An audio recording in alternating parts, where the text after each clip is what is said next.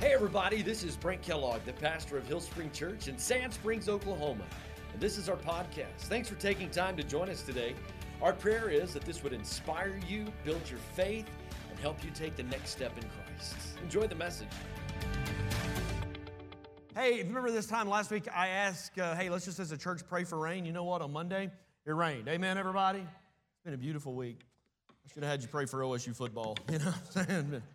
Hey, we have been doing kind of a Bible study through the book of Daniel. Today, we're going to wrap up really the first half of the book because the book's written really in two different sections. The first half, which includes the chapters that we've been through so far, kind of the story of Daniel's life and the history and the good things that he went through and some of the tense moments that he went through. And today really is kind of the last component in the first half, really, which is the historical part. And then next week we'll jump into because he's going to deal with some eschatology. You may not know what that means, but it's just like the end times, and he's going to deal with things that would happen in the future. Some of them have happened. Some of them we think are still to happen at the end of days. Today's story is probably the most famous out of the book of Daniel. And the title of this sermon is Paws and Jaws because it's where Daniel gets thrown into the lion's den. And you're going to see a lot of similarities to this story and what Daniel's companions, Shadrach, Meshach, and Abednego, what they went through just a few weeks ago when they stood strong and they stood for their God. And they were men of faith trying to do the right thing in a broken culture around them in the Babylonian culture, and they faced that fiery furnace. And I want to jump right in today. Daniel chapter 6 is where we're at. And for the first 8 verses or so, I'm going to read a little bit and pause, stop, unpack, and explain. And there's just something in me that I want to answer questions that you don't even know you have. Like when I kind of geek out and I get into just studying commentaries and Googling all these different things, and when I run into something that's a little bit interesting, I just pretend that maybe there's something in here today that strikes you and you want to go study it out for yourself. And if you were to just Google King Darius, what we'll deal with today, and you run into some things that people start to ask questions about or maybe present in a different light, again, I want to answer questions you don't even know that are questions. And so for the first few minutes, if you will, I'm probably going to be a little too historical and just kind of let you know there's some people that kind of question some of this. There's some people, because of this event, don't really believe that Daniel's a legitimate book, that more it's kind of symbolic. And so I want to take the time, slow down just a little bit. So for the first few verses here, I'm going to read a little bit and stop. So a lot's happened. Daniel is almost 80 years. He's actually probably in his mid-80s when he gets thrown in the lion's den. And 80's pretty young, isn't it, Pastor Joe? Just amen right there. Yeah, no? Okay, sorry. So for 60 years, it's 60 years earlier, King Nebuchadnezzar, who was the Babylonian king, he had this dream. And this was that dream where he brought all of his wise men in and he said, hey, I need you to tell me what I dreamed and then tell me what it means. And they're like, well, no. If you'll just tell us the dream, we'll translate it for you. And he's like, nope, not playing that. I need you to tell me what I dreamed, and then I need you to tell me what it means. If you don't, I'm going to kill all of you. And that's when Daniel kind of gets involved, and God uses Daniel to kind of save the day. Go ahead and put that image up on the screen because this is what he dreamed. He dreamed about this statue and the head of gold, which was the Babylonian Empire. Okay, and Daniel goes, you, O King Nebuchadnezzar, you are the head of gold. And then if you were here, and you remember we talked about it, you have the 2 arms and the chest of silver. And we talked about there would be 2 armies that would come together to really knock off Babylonian as the world superpower. It would be the Medes or the Median Empire and the Persian Empire, and they would join forces. Neither one was big enough alone, so they had to combine their efforts. And then you see the Greek Empire would come along, the Roman Empire, and then what we believe is to be the modern East and Western nations and civilizations of today. So 60 years prior to Daniel and this lion's den encounter, King Nebuchadnezzar had this dream. Well, this dream, now the second part of this has come to pass. Now the 2 arms, the Medes and the Persians, have come together. As we ended last week with Daniel chapter 5, the Babylonian Empire is no longer a thing. They were defeated, and we talked about the handwriting on the wall and so on and so forth. So there was this alliance between the Medes and the Persians to take care of the Babylonians. So in chapter 6, like when we turn that page and we start reading in chapter 6, the Babylonian Empire is no more. It's now the Medo-Persian Empire. And so that's where we're going to start. Let's take a look at Daniel chapter 6, verse 1. And if you're awake, say, all right. Here we go. Verse 1. It says, Darius the Mede. I'm going to camp out on him just a little bit because history questions his existence. Darius the Mede decided to divide the kingdom into 120 provinces, and he appointed a high officer to rule over each province. With just a little bit of Google search, okay, you will discover we're not exactly sure who Darius the Mede is. Now, there is a King Darius in the Bible that Ezra and Nehemiah talk about. And Ezra and Nehemiah are, from our perspective, they're in the same time frame with Daniel. Like that was all part of that exile period. Remember when the Babylonians came through and they defeated a nation, they would exile them, they would move them, like I'm gonna move you over here and move you over there and move you over here. Just really as a second statement of how defeated you were, I have the power to make you move. It was to prevent rebellions. And so Ezra and Nehemiah were part of that exile period. They were actually when the Persians allowed the Jews to go back and rebuild Jerusalem and rebuild the temple.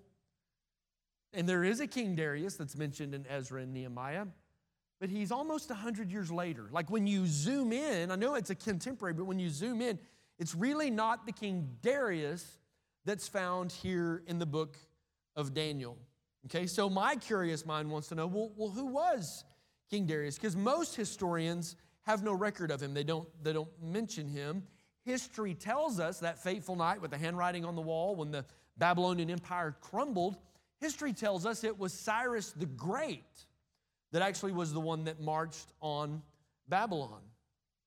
So a couple of things to consider. The word Darius actually means leader. He means Lord, okay? So he could have been a general in the Medo-Persian army that Cyrus the Great said, hey, I'm going to put you here over Babylon. That's why we don't necessarily have record of his name. That's quite possible. But I want to show you a couple of places where history points at a King Darius. One of them comes from Greek history, okay? There was a Greek historian by the name of Xenophon, and he explains that the way words get translated and the way people get renamed. If you remember, Daniel had another name, Belshazzar, and his street name was Shazi, right? He had a different name, Shadrach, Meshach, and Abednego. They had Jewish names, but because of the Babylonian culture, they tried to change their identity. In doing so, they changed their names. And so it was very common for people to have names that were actually changed. And what the Greek historian Xenophon says, he believes that King Darius was actually the Mede king Cyaxares. Okay? Actually, Cyaxares the second.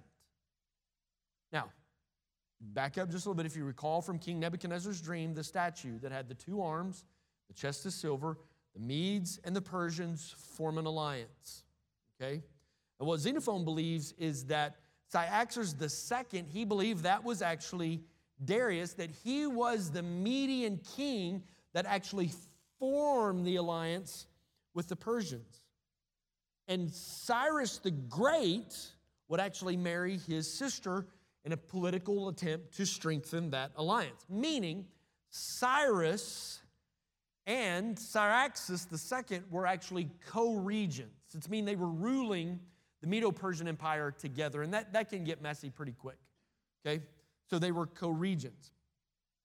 2 years after, you guys still with me? I've lost a third of you. It's fine. I'm going to pick back up in just a second. All right. 2 years after the fall of Babylon, Cyaxares II actually dies.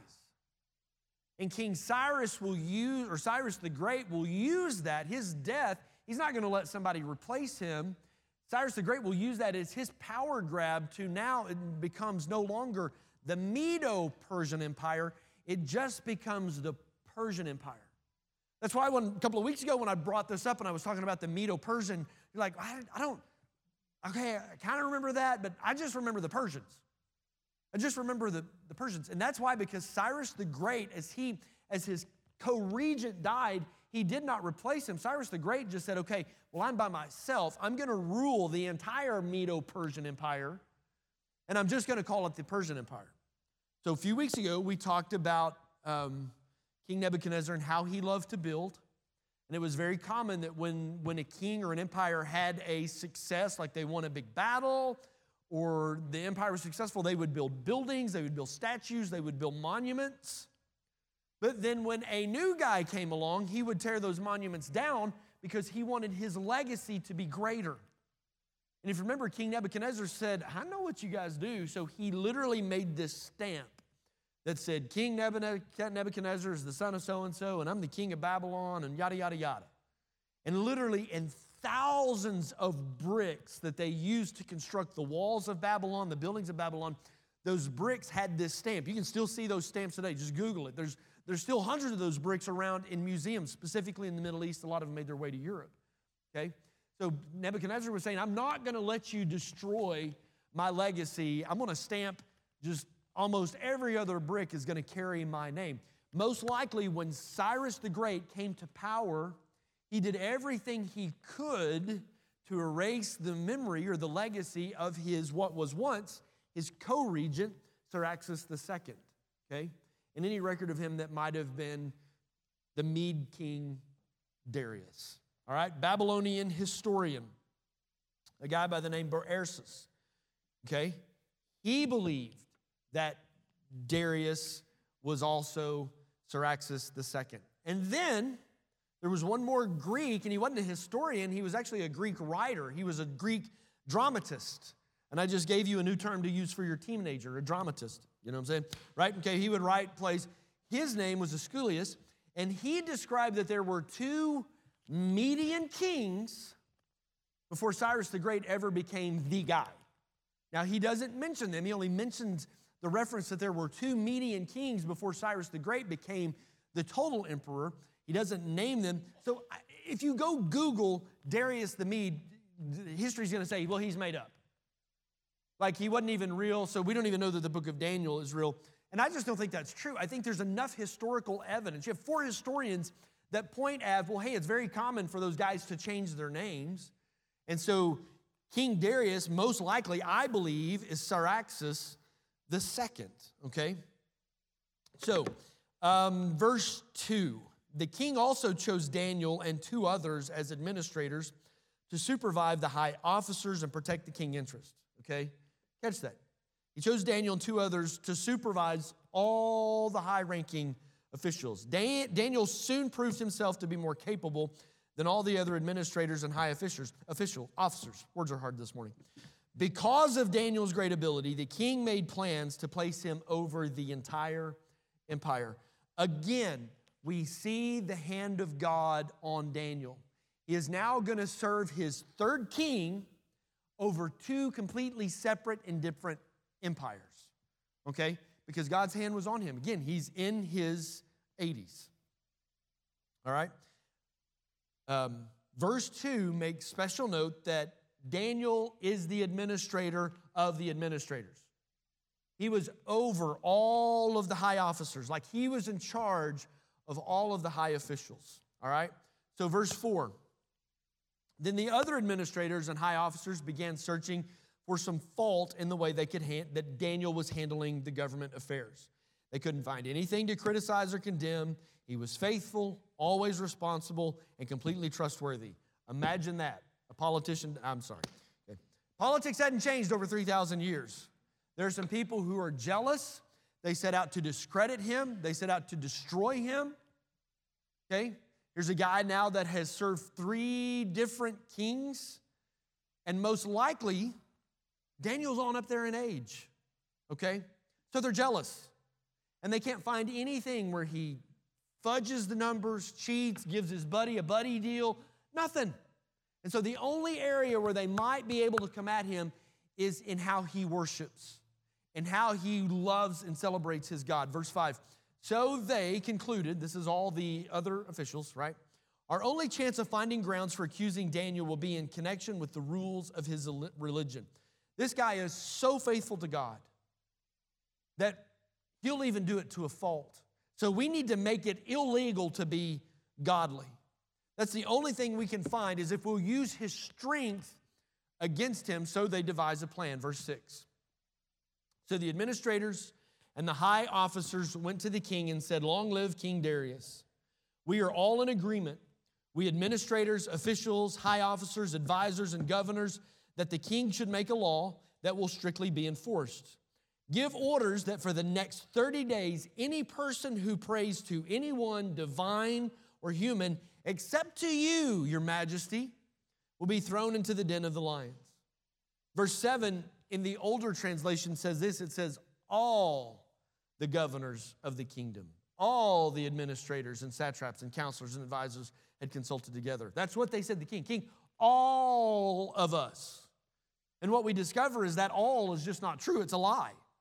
Remember in verse 2, it said that Daniel was put over all of them. Daniel was their administrator. He was the guy that was in charge of all that. So when they come in and say, hey, they lying.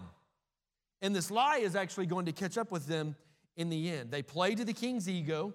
It's very common in Middle Eastern ancient cultures for the kings to establish themselves like a god. You've seen this a lot in what we know about Egyptian history. I mean, they did a really good job of recording that. And of course, they built their big pyramids, and those were to be tombs for their emperors who were thought to be like gods. The same holds true here. The Middle Eastern kings, they tried to equate themselves as a god, and we'll talk more about that in just a second. And so what these scoundrels are doing is they're playing on the king's ego. They're playing on the culture around them, that if you're the king, then it's pretty common, king, for you to think you're a god, okay? And they come at Daniel's weakness, his faithfulness and his devotion to God. The king's like, all right, sounds like a plan. Everybody needs to treat me like a god for 30 days. Don't pray to anything else, but just pray to me. No praying to any other god. Verse 8.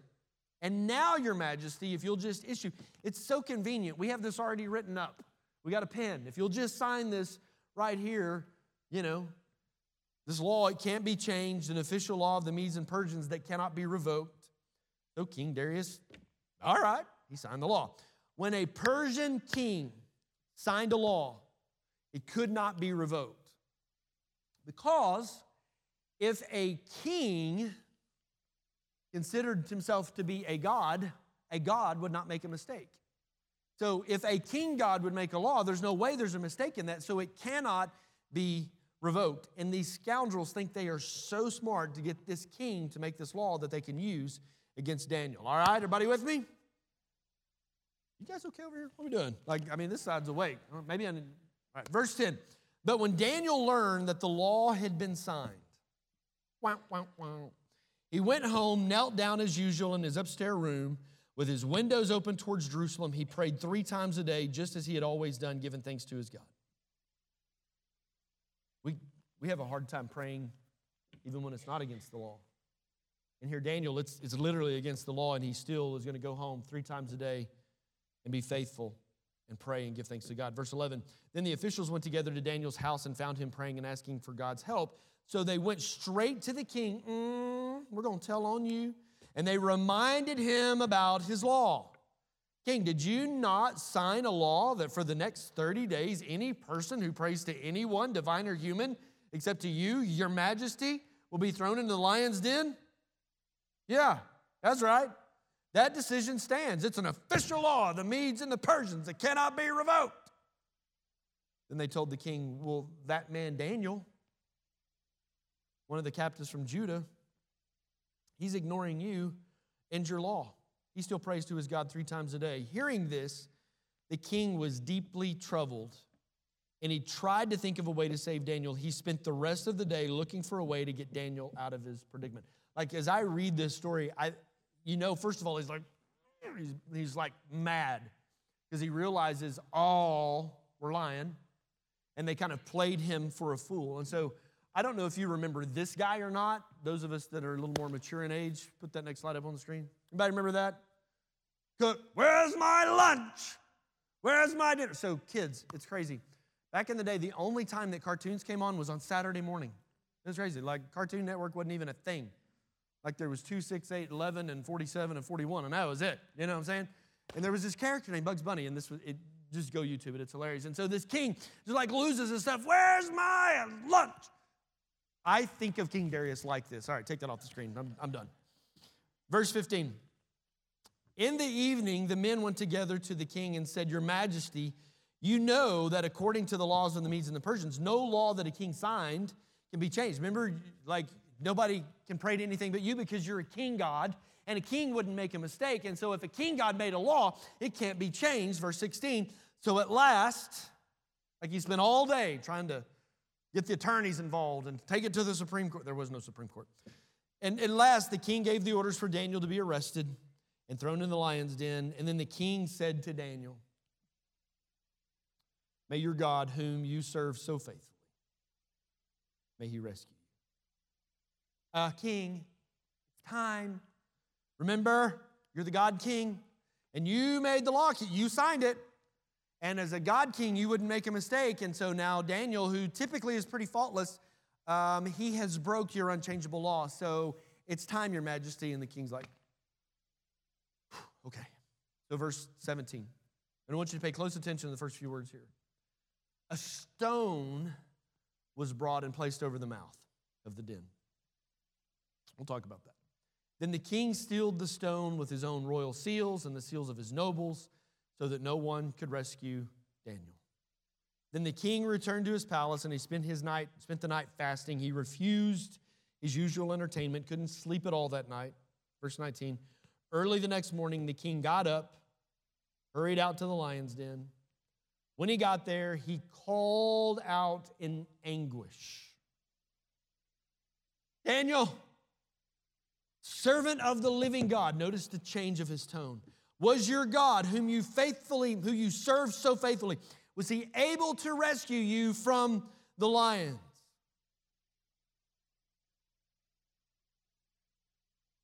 Long live the king. Notice he addressed Daniel after that long sleepless night of fasting, knowing he'd been lied to and he'd been played by his advisors. He'd been made out to be a fool. Daniel, servant of the living God. I'm not a God king, I'm just a man. And actually, apparently, I'm pretty dumb because they tricked me pretty easy. I let my ego get the best of me. But Daniel, you serve a living God. Are you alive? Long live the king. Like, that was probably the sweetest words King Darius had heard in a long, long time, because they were coming from the living, breathing man, probably the only man he trusted. And everyone around him proved they could not be trusted. Everyone else proved the king to be a fool. Daniel says, long live the king. Verse 22, it's still Daniel talking. My God sent his angel to shut the lion's mouth so they would not hurt me, for I've been found innocent in his sight. I've not wronged you, Your Majesty. I didn't do this to hurt you. I'm just trying to be faithful to my God. I didn't mean any disrespect to you, O king. Verse 23, the king was overjoyed and ordered that Daniel be lifted from the den. Not a scratch was found on him, for he had trusted in his God. Everybody ought to say, amen. 3 weeks ago, we talked about Daniel's friends, Shadrach, Meshach, and Abednego, and how they were thrown into the fiery furnace. And there were 3 scenarios that came from that. And the first one of those scenarios is that they could be saved from the trial. Remember? And like they didn't even have to go through it. That maybe King Nebuchadnezzar would change his mind, or maybe something would happen. There are hundreds of trials in our lives that we have been delivered from. And I think a lot of them we don't even know about. Like God's hand, God's protection closed the mouth of a lion, and maybe we didn't even know there was a lion there. There were times where God just protected us and we weren't even aware. So like I can't even be grateful because I didn't even know there was a fiery furnace that he was protecting me from.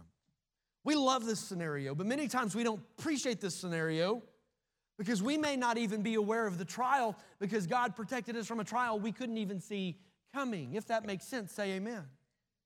So several weeks ago, Jerry and I were over in Stillwater. We were going to see Landon. He lives on Monroe at Farmhouse right there. And we were coming from the south. And actually, I was on the street that turned onto Monroe, and I was sitting at the stoplight.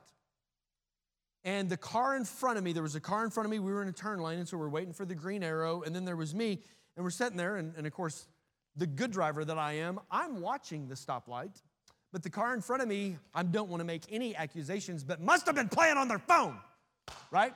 Because this has never happened to any of you, but the light turns green and then they just sit there. As a Christian with a Hill Springs Church sticker on your car, what do? Do you honk?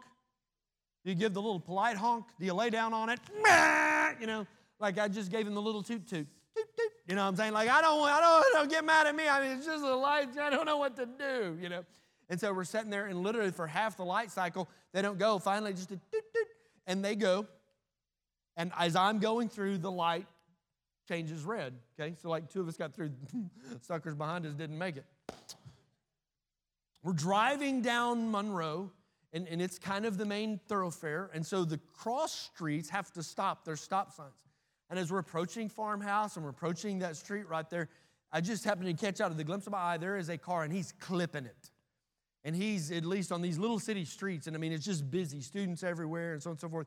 And he's popping at least 50, 55 miles an hour. And I realize he ain't going to stop, so I'm able to slow my brakes, and boom, he's able to fly right in front of us. And Jerry and I just like went, and then it dawned on me, had I been at least 2 more seconds ahead, it would have been in a perfect spot for prime T-bone.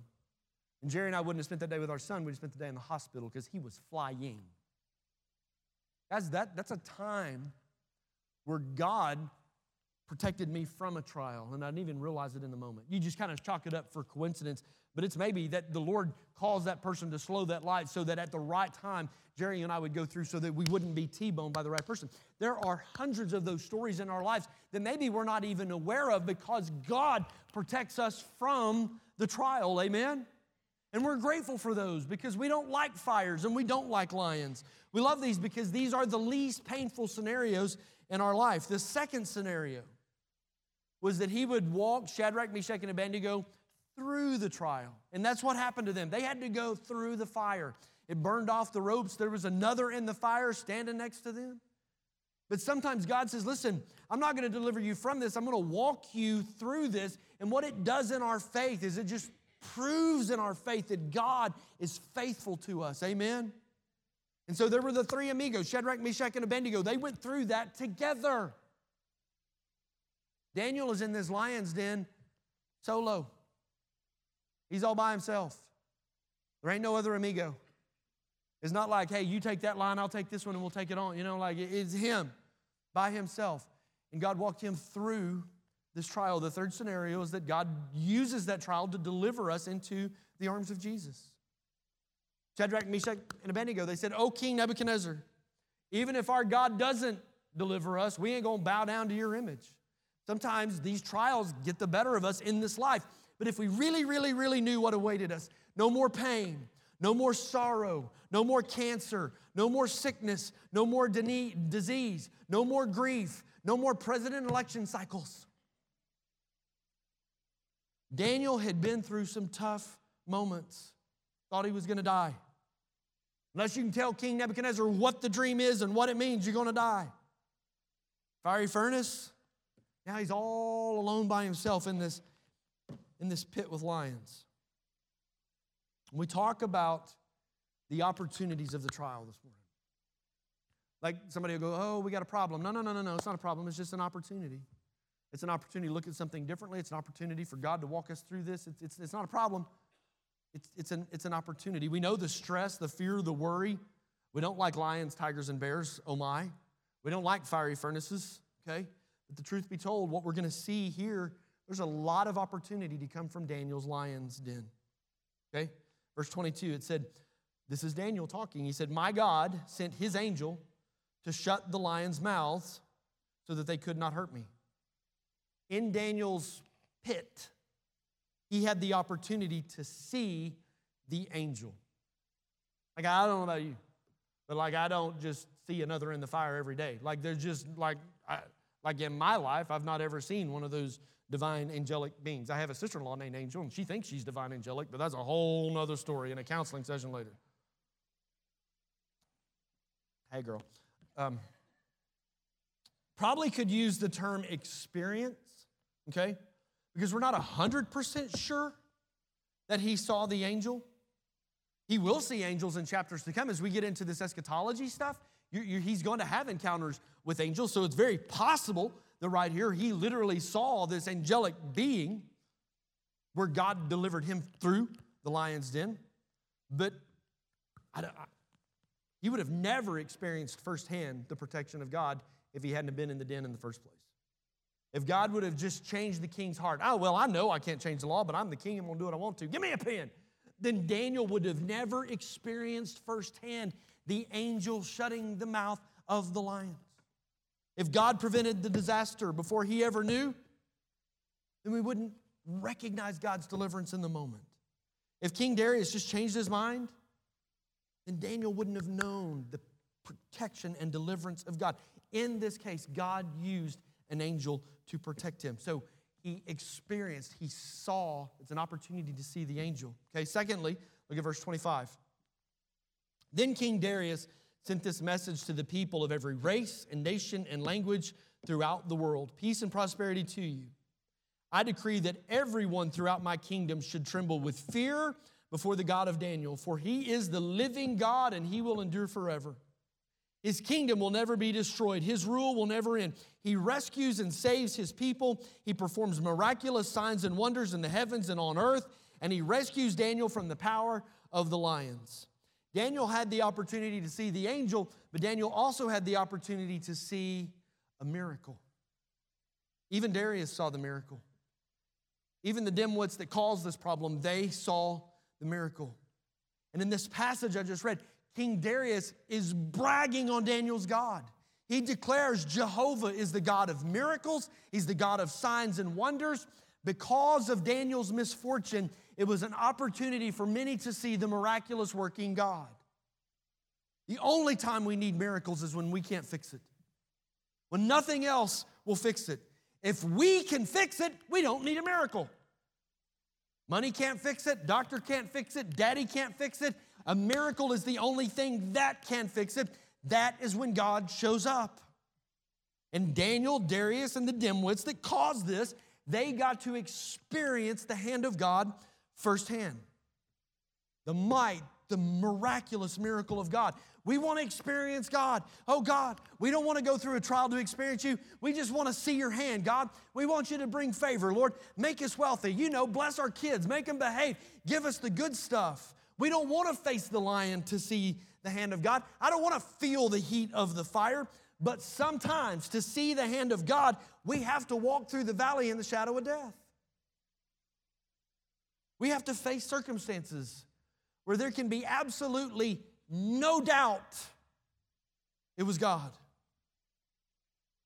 Can't be written off as a coincidence. There's no way that it was God in the miracle-working hand of our mighty Savior. Amen, everybody? We put verse 25 back up again. I'm going to show you something. King Darius sent this message to the people of every race, nation, and language throughout the known world, throughout his kingdom. All right? Peace and prosperity to you. He said, I make a new law. I decree that everyone throughout my kingdom should tremble with fear. Before him? Nope. Before the God of Daniel. For he is the living God, and he will endure forever. His kingdom will never be destroyed. His rule will never end. He rescues and saves his people. He performs miraculous signs and wonders in the heavens and on earth. He has rescued Daniel from the power of the lions. You had the opportunity to see the angel. You had the opportunity to see a miracle. But he also had an opportunity to share the message about who God was. King Darius says, I got a new law. I know I got tricked and they made that law where everybody needs to pray to me because I'm a God king, but no. I decree that everyone throughout my kingdom, it was an opportunity to share the message about God. These jokers lied to me. They used my ego against me, almost cost me the one advisor that I can trust. And now I got a new law. I decree that you tremble and fear Jehovah, Daniel's God, who is the real, the true, and the living God. Here's what I want you to see out of this. How I walk through my trials may lead to someone else's testimony. How you walk through your story may lead to someone else's salvation. How you face adversity may give birth to someone else's faith. Man, that guy just came out of a lion's den unscratched. I think I need to serve his God. Man, that girl just went through a fiery furnace. There was another in the fire getting her through I think I want that person in my life. They just came out of a crazy, crazy season. I would have lost my mind. They had their sanity. How you face your trials could birth someone else's faith. Your story could lead to someone else's salvation, just like David. Verse 24. Revenge is mine, thus saith the Lord. Then the king gave orders to arrest the men who had maliciously accused Daniel. King, all of us advisors, all of us. Yeah, not all. Now they all. He had them thrown into the lion's den along with their wives and their children. They did that so that there wouldn't be rebellion, that there'd be somebody grow up and get into a place of influence and just kind of like they made sure the wives, the kids, if there were grandkids involved, they just made sure that they erased any chance of there being a potential rebellion someday. And the lions, catch this, the lions leaped on them, tore them apart before they ever hit the floor of the den. They just pulled Daniel out, and now they're throwing these jokers in.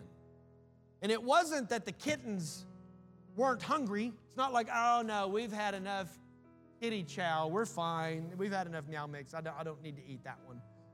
No. They were hungry, all right. It's not that the lions weren't hungry, it's that God was faithful to protect Daniel. They lied, they manipulated, they played the king for a fool, they found themselves brunch. Literally when they threw them in, it shows you how hungry the lions were. Hey, it was no coincidence that Daniel survived the night because they were really, really, really hungry lions. It was that God sent his angel, God protected him. I'll show you one more thing, catch this, I've never seen this before. In first service, I even heard a wow. An innocent man was sent to his death because of jealousy of those who wanted to prevent his exaltation. His enemies plotted against him, and a stone was rolled over his would-be tomb. On the morning his stone was rolled away, he came out victorious. What a beautiful parallel between Daniel and Jesus. Amen, everybody? Listen, we don't have problems. We have opportunities. We have opportunity to see the angel, have the opportunity to see the miracle, have an opportunity to share the message. You glad you came to church today?